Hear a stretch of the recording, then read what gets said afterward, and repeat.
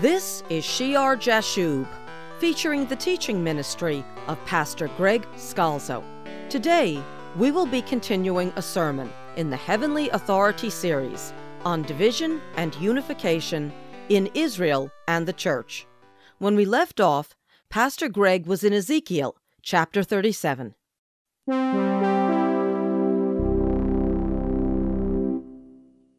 But I will deliver them from all their dwelling places in which they have sinned, and will cleanse them. Then they shall be my people, and I will be their God.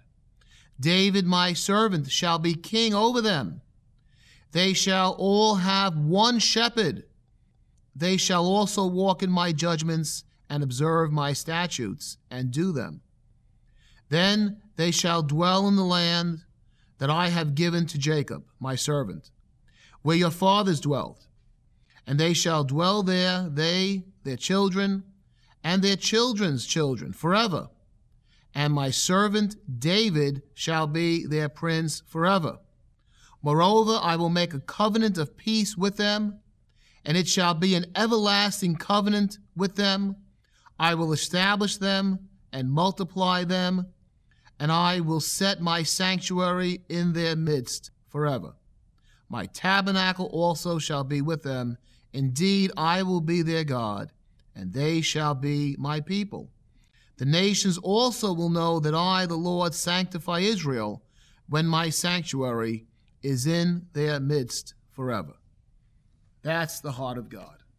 One nation, not separate. One king, David, the son of David. Obviously, David now has been dead for quite some time. He's speaking about the Messiah. One king, Messiah, the prince forever. A new contract, a new covenant. The sanctuary, the tabernacle, the dwelling place of God.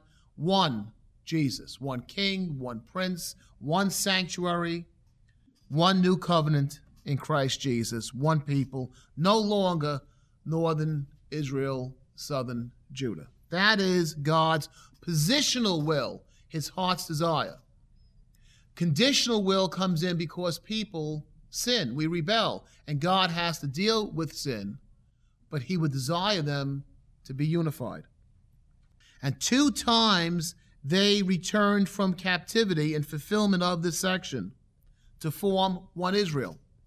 The first was to prepare Israel, the one Israel, where Messiah would be born. And the second happened very recently in modern times to prepare the Israel to whom Messiah, the King, Jesus, will return. This time coming back, the Israelites came back, the Jews came back from all over the globe, from all the nations.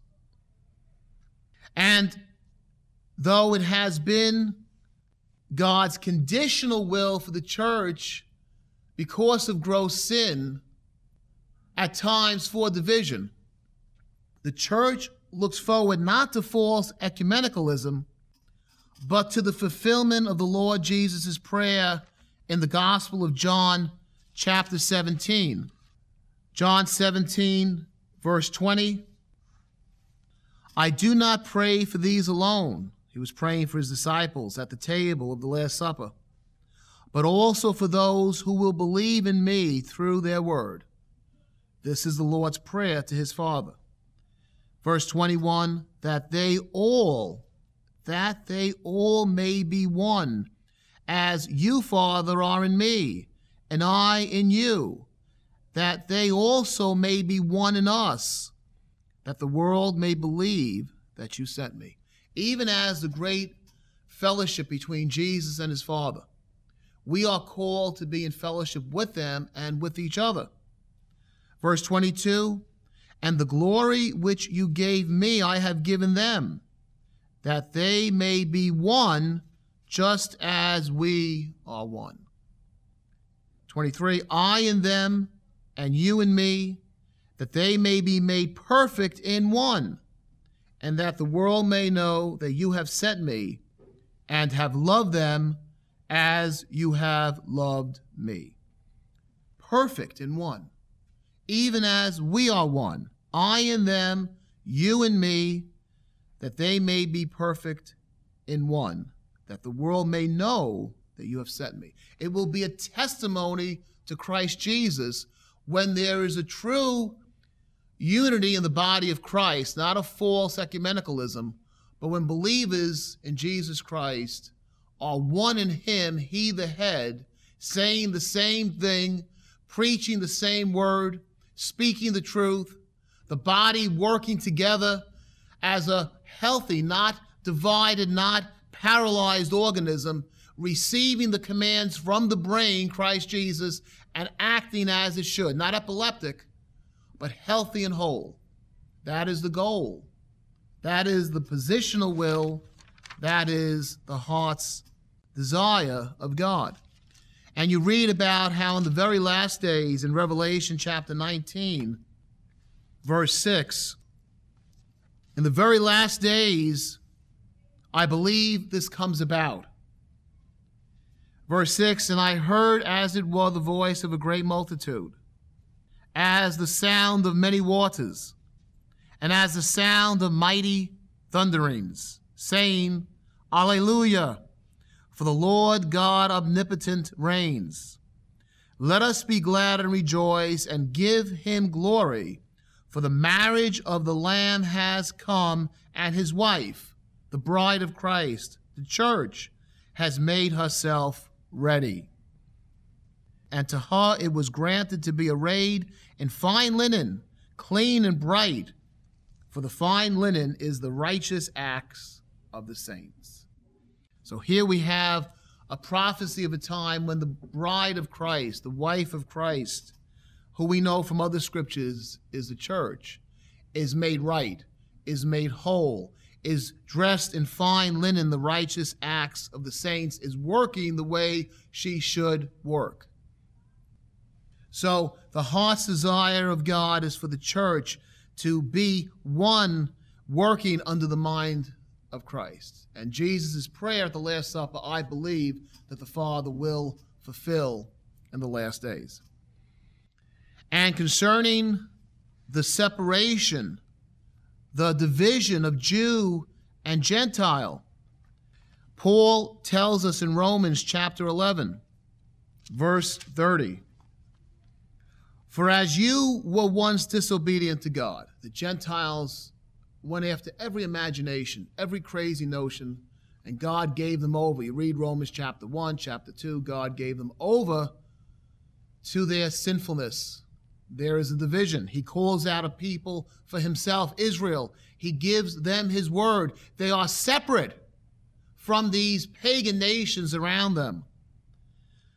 For as you, Paul says to the Gentiles, were once disobedient to God, yet have now obtained mercy through the nation of Israel, their disobedience. Even so, these also have now been disobedient, that through the mercy shown you, they also may obtain mercy. God allows another division, that they would see, that they would hunger and thirst for Messiah. Verse 32, for God has committed them all to disobedience, that he might have mercy on all. He hands us over to what we do. And there is a division, a separation because of that, that we might come back repentantly to God and be accepted into his one household. Back in verse 25, he tells them, I do not desire, brethren, that you should be ignorant of this mystery, lest you should be wise in your own opinion, that blindness in part has happened to Israel. Remember, it's in part because all your first Christians were what? Jews. Paul was a Jew. All the apostles were Jews, until the fullness of the Gentiles has come in. And so all Israel will be saved, as it is written, the deliverer will come out of Zion, and he will turn away ungodliness from Jacob. For this is my covenant with them when I take away their sins. Concerning the gospel, they are enemies for your sake. Don't think they're going to be joyous when you come into the towns and preach the gospel of Jesus Christ.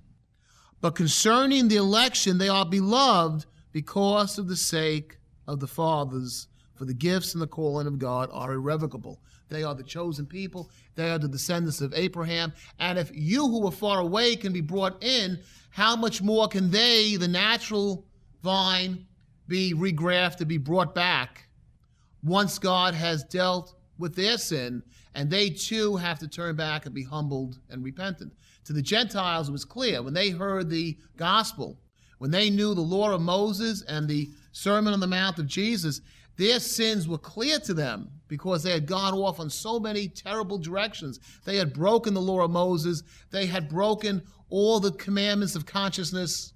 They were clearly labeled. The people at Corinth, the unbelievers at Rome were clearly labeled sinners.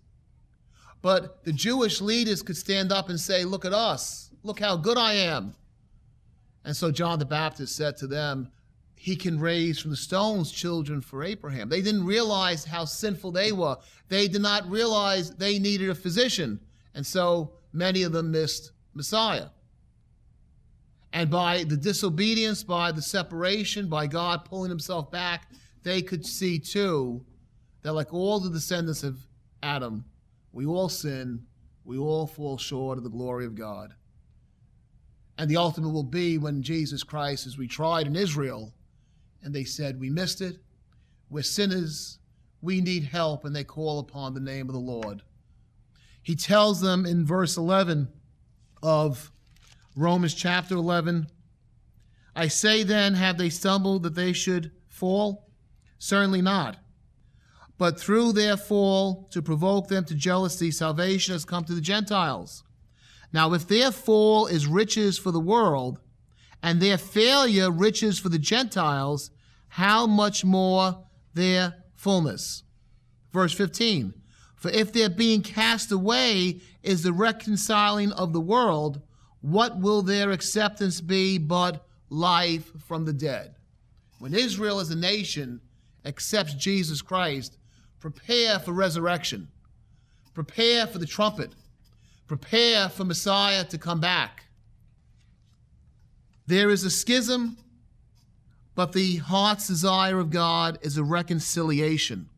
If you look at Ephesians chapter 2 and verse 11, therefore remember that you, once Gentiles in the flesh, who are called uncircumcision by what is called circumcision made in the flesh by hands, that at that time you were without Christ, being aliens from the commonwealth of Israel, and strangers from the covenants of promise, having no hope and without God in the world. That's a great summary of the Gentile condition before Jesus Christ.